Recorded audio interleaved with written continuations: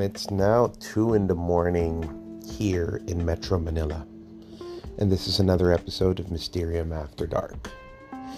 And tonight, I'm going to be sharing with all of you just some sentiments about a certain term that everybody likes to use. And I kind of touched on this in a previous episode, but I think I need to bring it more attention. And this is why you shouldn't use the words soulmate and twin flame haphazardly. Okay? A lot of people in this world want to believe that the person that they're in a relationship with is their twin flame or their soulmate. Why? Because this adds a certain level of grandiosity to that relationship. It gives it a bit more importance to believe that, oh, I found my soulmate. I found my twin flame. But from my point of view and from what I've observed, if you have found your soulmate, if you have found your twin flame, I'd actually recommend you don't tell anyone, or you don't even call it that. And why do I say this? First and foremost, like I said in the previous episode, your soulmate is not just something romantic. Your soulmate is somebody who's supposed to help you achieve your purpose in this world. Okay? And in many cases, many cases, that is not a very positive or pleasant experience. It will trigger you. It will test you. It will level you up to the yin-yang if it really is your soulmate. But it's gonna hurt like a mother. In other words, the sharpest of blades are only forged through fire and through hammering. And if you think you have a soulmate relationship, this relationship, number one, may not even be romantic. It may never be romantic, for lack of a better word. But it will. It will force you to level up. Now, the twin flame relationship is even more dangerous. And I'm very cautious about calling anyone that or letting anybody call them that. Because first and foremost, the idea behind a twin flame is that a single soul divided into two different parts. And now parts of that individual are in one person and parts of that individual are in another. So this basically means, energetically, it's almost as if you're dating yourself, all right?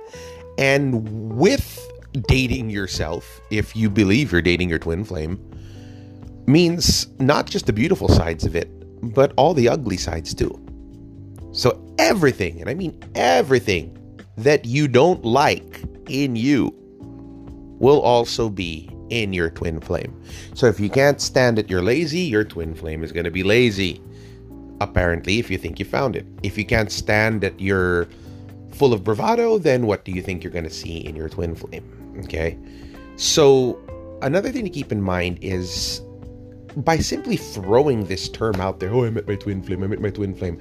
Why do I even bother making this episode? It's because I've seen too many relationships call themselves that and pretty much go up in smoke. All right? If you feel you found your twin flame, if you feel you found your soulmate, then congratulations. But the way I would personally treat it is I kind of treat it like buried treasure, which is I wouldn't really want to announce it because I wouldn't want to jinx it, quite frankly. Number two, if it really was your twin flame or soulmate relationship, you wouldn't need to do any of that because it's going to turn out well anyway for you in the end, if it really is. Like when I was much younger, I thought I met my soulmate. I was such an idiot. And I was speaking to one of my masters. And I said to him, Master Mike, I think she's my soulmate, that's why. But we were going through a rough patch. We were about to break up. And he said to me, Robert, why are you worried? Because if she's your soulmate, you're going to end up with her in the end anyway. So with that being said, boys and girls, if you think you found your soulmate, congratulations. But the biggest question is, what is it that your soulmate is supposed to unleash within you? If you found your twin flame, if you ask me, the greatest lesson you're going to learn from your twin flame is self-love. Okay?